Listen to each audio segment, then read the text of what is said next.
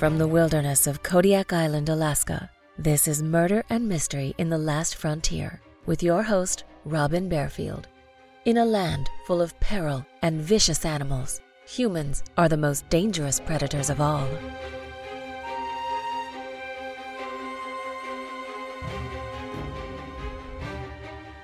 George Mallory once said, "I climb mountains because they are there." Mallory died climbing Mount Everest in 1924, and his body wasn't found for 75 years. George Mallory represents both the passion and the danger for those who climb mountains. On July 18, 1967, a catastrophic snowstorm pummeled Alaska's Mount Denali, killing 7 of the 12 young men in the Wilcox expedition attempting to reach the summit. This is still the worst climbing disaster ever to occur in the United States. We will never know what happened at the top of Mount Denali. Experts can only guess the fate of those 7 unlucky climbers.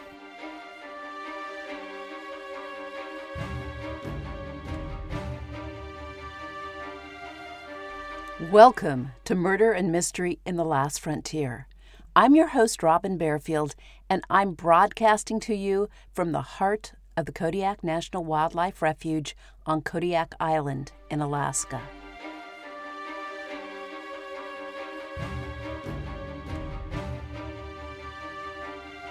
Mount Denali soars 20,320 feet, making it the tallest mountain in North America. In 2015, the mountain's name was officially changed from McKinley to Denali, its Koyukon Athabascan name. The mountain sits on a low plateau of only 2,000 feet above sea level, and it rises 18,000 feet above its base. As a result, Denali offers one of the longest base-to-summit climbs of any mountain on the planet. In comparison, Mount Everest is 29,029 feet tall, but climbers begin their ascent at a base of 17,000 feet. The climb up Denali is 6,000 feet further than the climb up Everest. About 50% of those who climb Denali reach the summit. The challenge in climbing the mountain is not its technical difficulty or the altitude, although both contribute. The main issue on Denali is the weather. Denali sits at a latitude of 63 degrees north. In comparison, Everest lies at 28 degrees north latitude, the same parallel as Central Florida. Storm systems move faster and are stronger at higher latitudes, and of course the temperature is colder in the far north.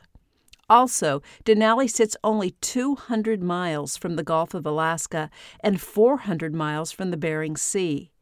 Intense low-pressure systems form in the Gulf and the Bering Sea, subjecting the mountain to powerful storms that can burst out of nowhere. The summit of Denali creates its own weather, producing violent storms. These storms sometimes last for days and are impossible to predict. Mountaineers familiar with Denali and its moods observe the cloud formations and know to rush to the summit in good weather and then quickly climb down to a safe altitude before the next storm forms. Unfortunately, none of the members of the Wilcox Party had previously climbed Denali. They had to depend on common sense and luck.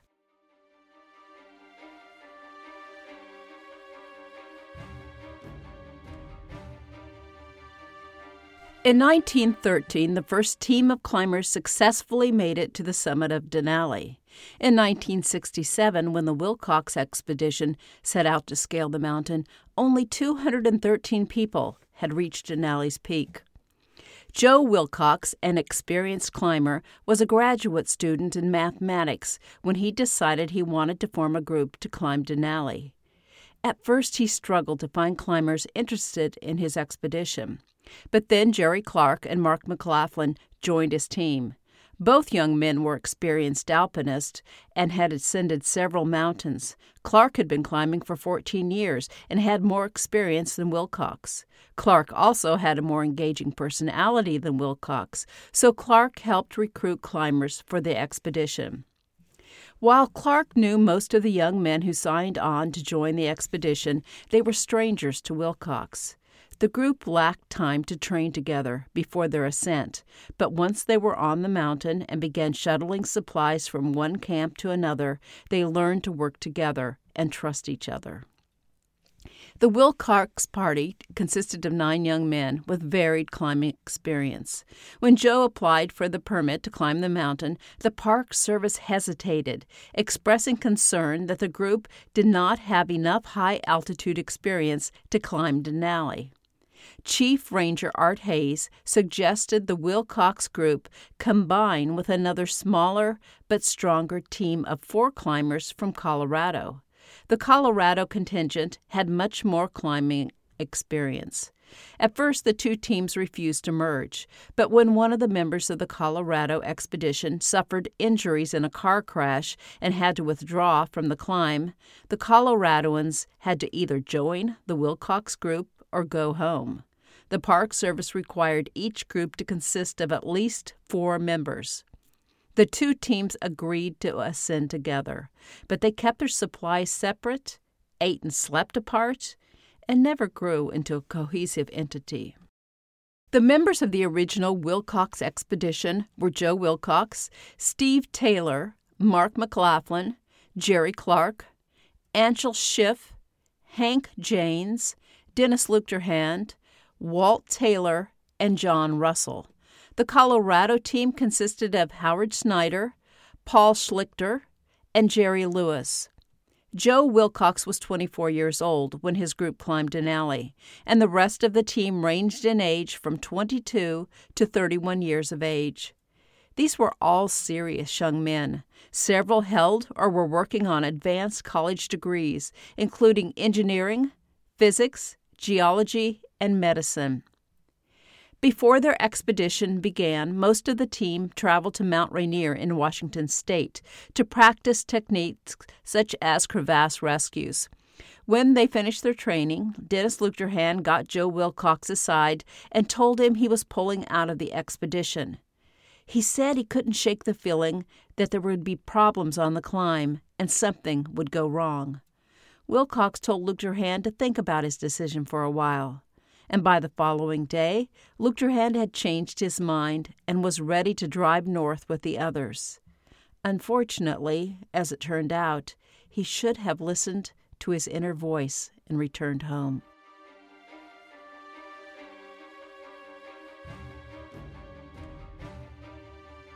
The first meeting between the Wilcox team and the Colorado group proved contentious, but they ironed out their problems and formed a written agreement outlining the duties of each member of the group. The next morning, the entire Wilcox expedition began the drive north to Alaska and Mount Denali.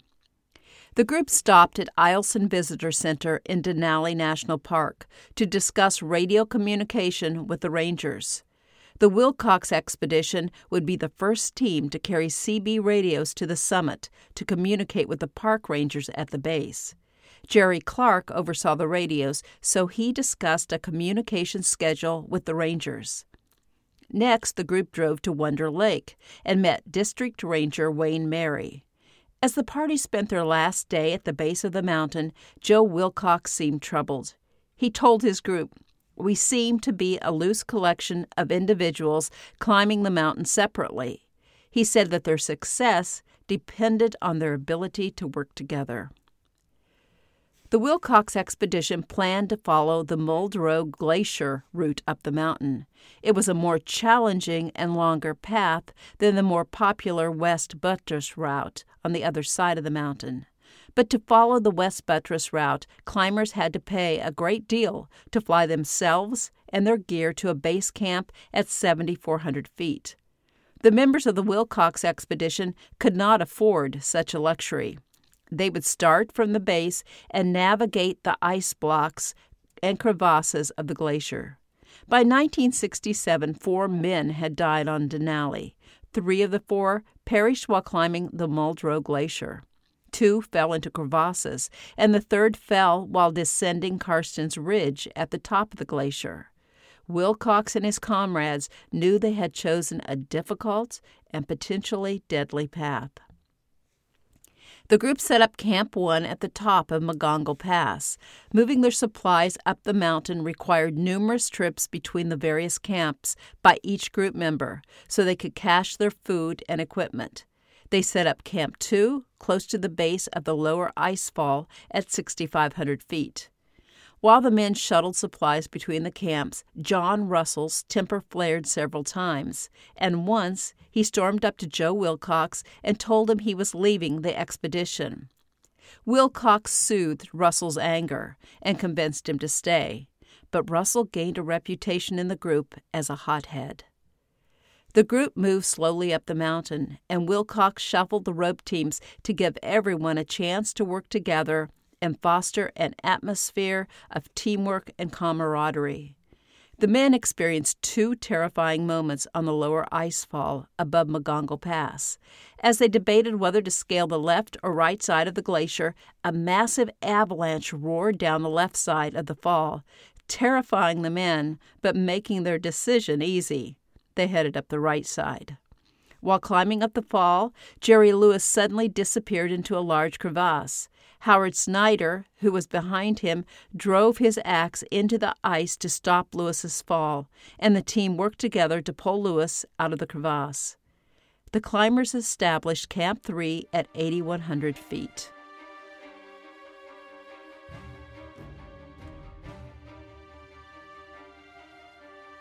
On the 4th of July, the men took a group photo. Then they headed for Camp 4 at 11,000 feet.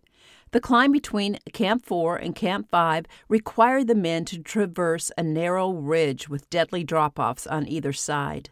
Between Camp 5 and Camp 6, they climbed up Karstens Ridge, the most brutal stretch of their route.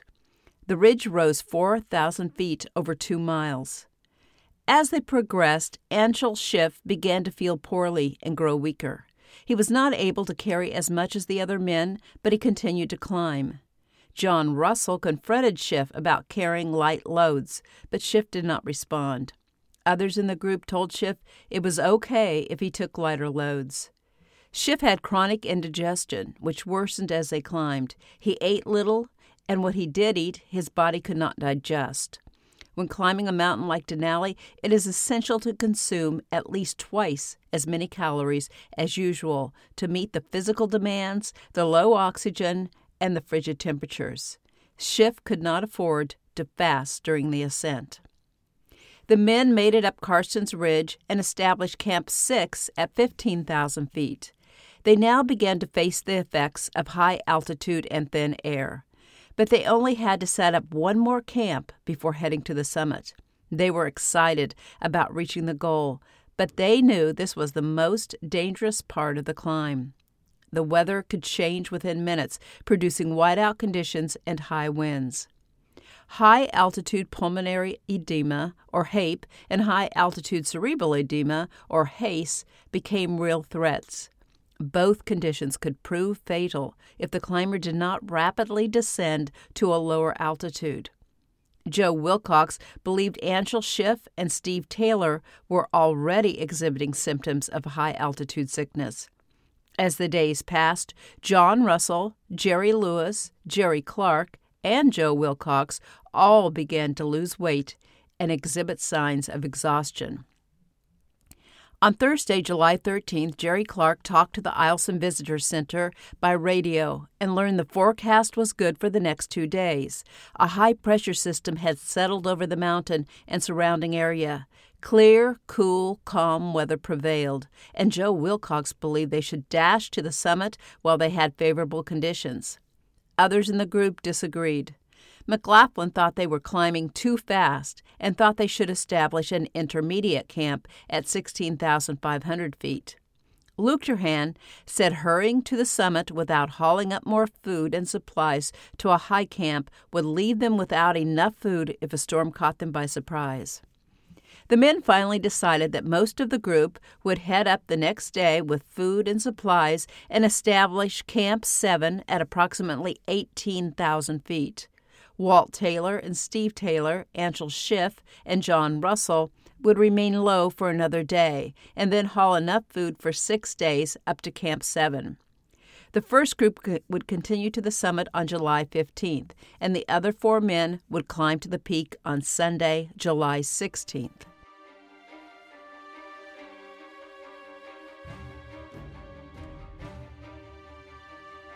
Let me take a short break. As I've mentioned in previous episodes, I'm an author, and I write Alaska wilderness mystery novels. I also write about true murder and mystery in Alaska for my podcast and my monthly newsletters. Recently, I've gathered several of my newsletters and re-edited them for a book on true crime in Alaska. The book, like my podcast, is titled Murder and Mystery in the Last Frontier, and it will be published within the next few weeks. I am excited, and I'll let you know when the print and ebook copies are available.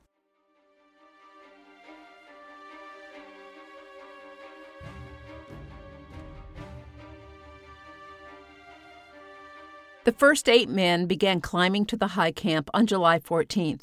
They carried only the essentials they would need for a few days and ascended the Harper Glacier.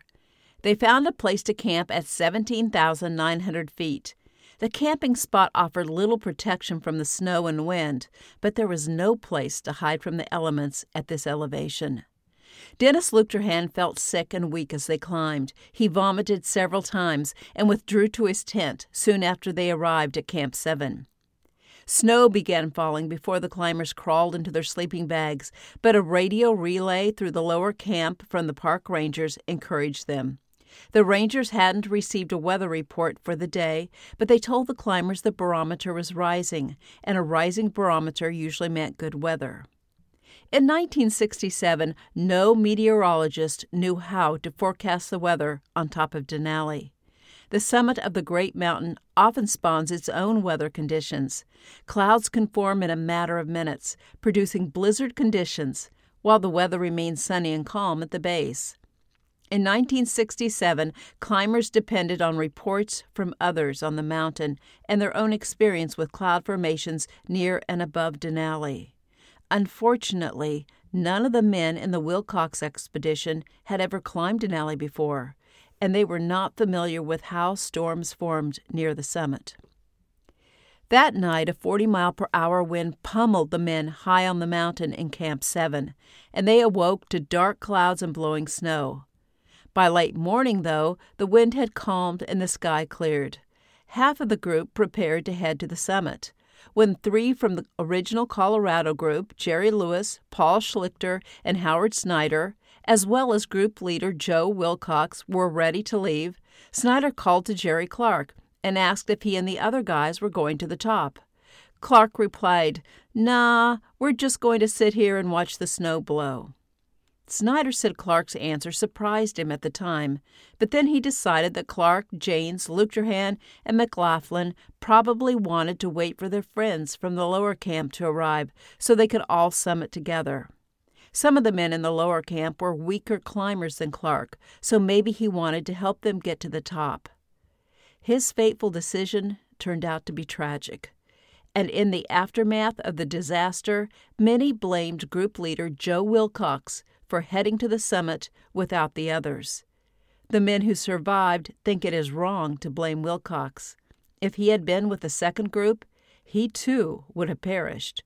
Wilcox could not have stopped the colliding forces of nature from bearing down on Denali.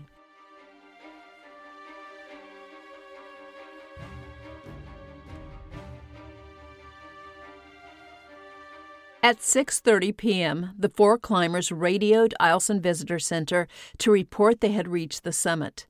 They described the beautiful view and cloudless sky above the peak. They spent an hour and a half on the top and then descended for 2 hours to Camp 7. The men were tired, but okay.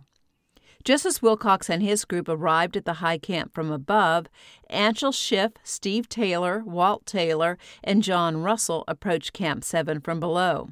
This group was not in good shape, and John Russell was so sick that the other men had to carry his load. July 16th dawned gray and ugly. 70-mile-per-hour winds roared through the camp, and the snow blew. Dennis Luchterhand began to feel better, but John Russell was too sick to eat.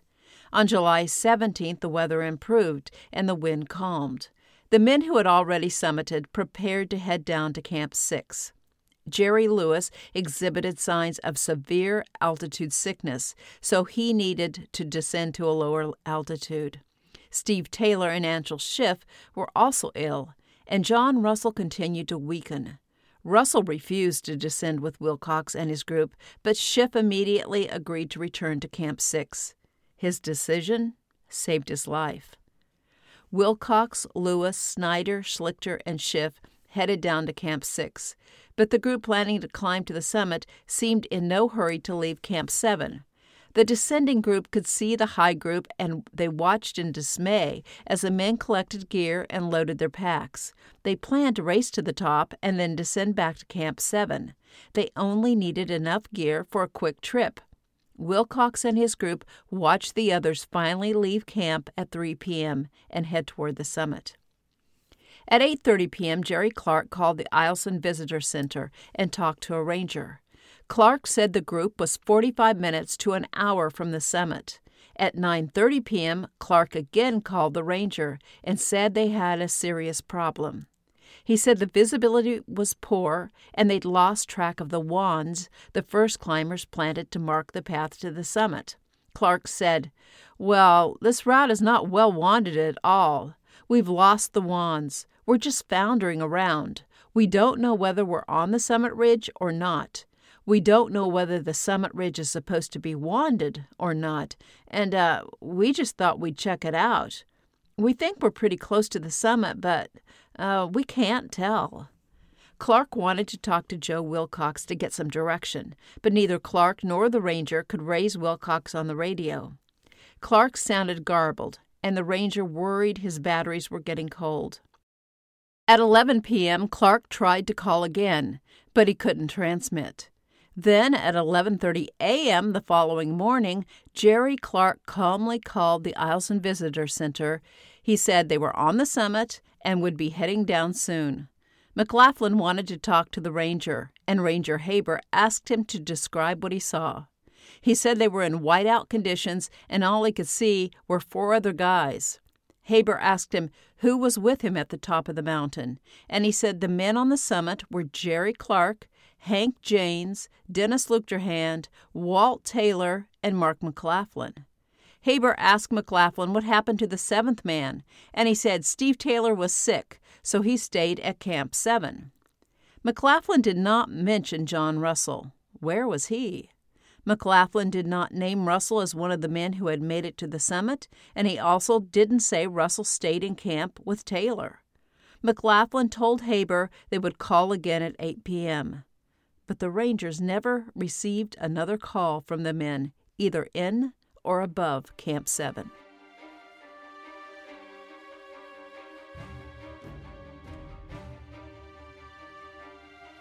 Around noon on July 18th, approximately 1/2 hour after Jerry Clark and Mark McLaughlin spoke with Ranger Haber on the radio, meteorological forces clashed over Denali, producing a perfect storm.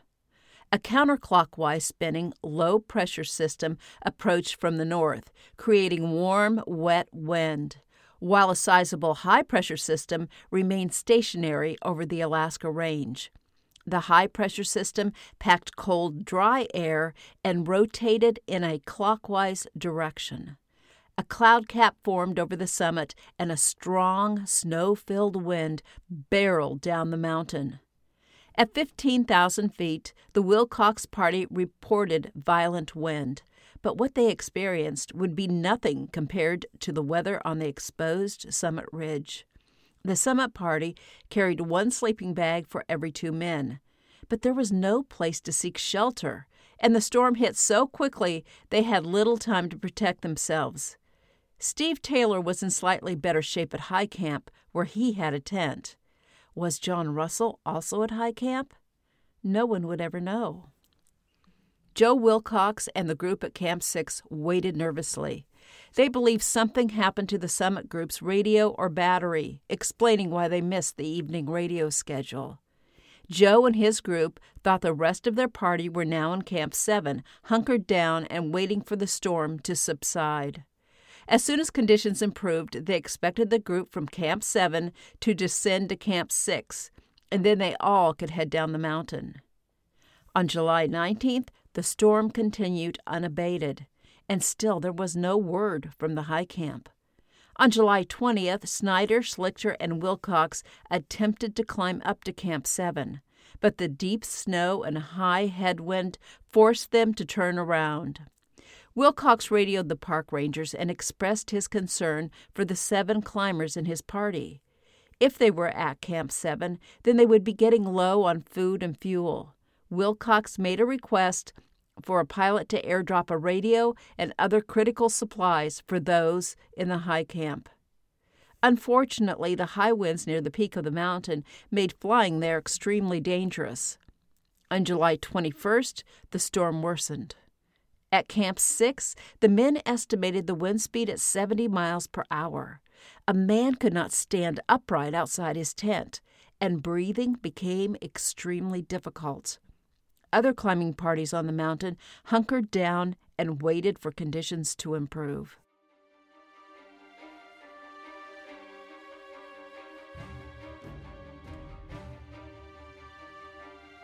Finally, on July 22nd, the snow stopped, and the wind began to subside. By now, Lewis was critically ill, and Schiff and Wilcox were weak.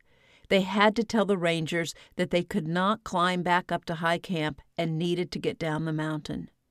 Schlichter and Snyder worried about how they would get the other 3 men down to safety. The descent proved painfully slow for the 5 climbers. Jerry Lewis kept collapsing. Schiff complained of dizziness, and Wilcox could barely move his hands. As they descended the steep Karstens Ridge, they spotted the tents of the Mountaineering Club of Alaska, or the MCA expedition, at 12,100 feet. The expedition members met Wilcox and the others on the ridge and gave them food and water. They then helped them down to their camp. Wilcox again requested a flyover of the high camp, but the wind returned. On July 25th, it calmed down enough for pilot Don Sheldon to attempt to fly over. Unfortunately, though, a cap of clouds obscured the peak and the high camp. The park superintendent asked the MCA expedition if they would proceed up the mountain as quickly as possible to check on the welfare of the missing climbers. On July 27th, the peak of Denali gleamed in the sunlight. Don Sheldon flew around the summit and upper part of the mountain, but he saw no missing climbers. On July 28th, the MCA climbers reached the Wilcox Expedition's Camp 6. At 5 p.m., one of the climbers spotted a Stubai ice axe, the brand Steve Taylor had carried. The axe lay on the hard-packed snow a mile below Camp 7. A quarter of a mile later, they discovered a handmade flag constructed by John Russell. Next to the flag, they found a sleeping bag covered by an Alpine Hut red shell. All the shell contained was a pair of wool socks and some down booties. Next to the tent, a deadly crevasse opened into the mountain. The MCA members believed someone had fallen into the crevasse. Finally, the MCA expedition reached Camp 7. They heard nothing as they neared the camp. There was no movement and no sign of people. Then they saw Mark McLaughlin's homemade tent still standing. Next to the tent, they encountered a corpse, sitting upright, holding onto the tent pole. The frozen man wore orange. His face and hands were blue, green, and white. The hands appeared frozen, yet they were decomposing. Snow covered the man's face, and the smell of decomposition overwhelmed the MCA climbers. Unfortunately, the climbers were so sickened by their discovery and the body's condition that they didn't think to take more photos of the corpse to allow his friends and family to identify him. Bill Babcock with the MCA expedition called the rangers to report what they had found. The rangers asked Babcock if he and his fellow climbers would agree to stay on the mountain and search for the others. The rangers said they would airdrop food, sleeping bags, and heavy-duty tents to the party. Babcock said his group planned to head for the summit the following day and search along the way, but they would not remain for an extended search. He told the ranger that they all needed to return to their jobs.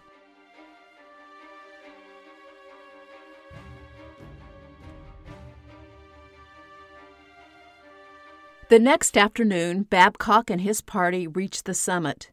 Soon after they started down, pilot Don Sheldon circled overhead. He circled several times and then dropped a message scrawled on a brown paper bag. He wrote that he saw something red over on the slope. 2 members of Babcock's team went to investigate.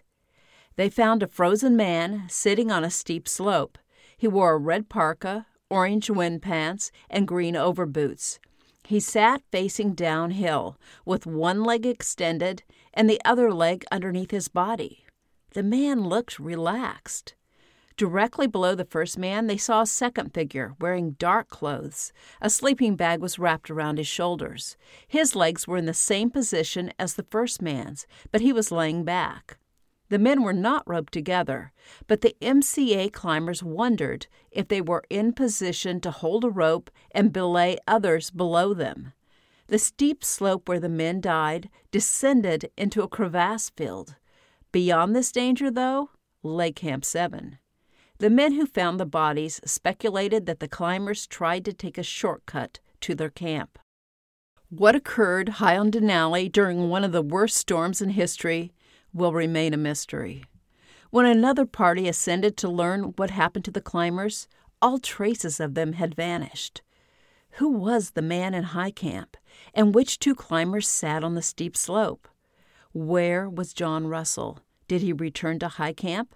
Did the others fall into crevasses, or did the wind blow them off the mountain? John Papineau, a meteorologist with the National Oceanic and Atmospheric Administration, said the week-long storm that battered the climbers on Denali was a once-in-a-lifetime event.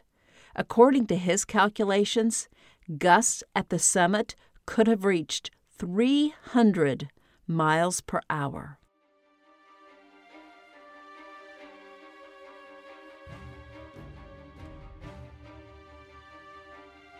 After the disaster, too many tried to blame Joe Wilcox, the other surviving climbers, or the Park Service. Mistakes happened, and the unfortunate climbers themselves probably made the biggest blunder by not setting out for the summit earlier in the day. They could have reached the summit and returned to a lower altitude before the storm hit. The storm was not predicted, though. No one knew it was coming. It is easy to second-guess the actions of exhausted climbers suffering the effects of high-altitude sickness. But how could anyone survive 300-mile-per-hour winds on the peak of a 20,000-foot mountain? Those young men experienced a force of nature none of us will ever see. We can only imagine the terror they must have endured during their last few hours or minutes.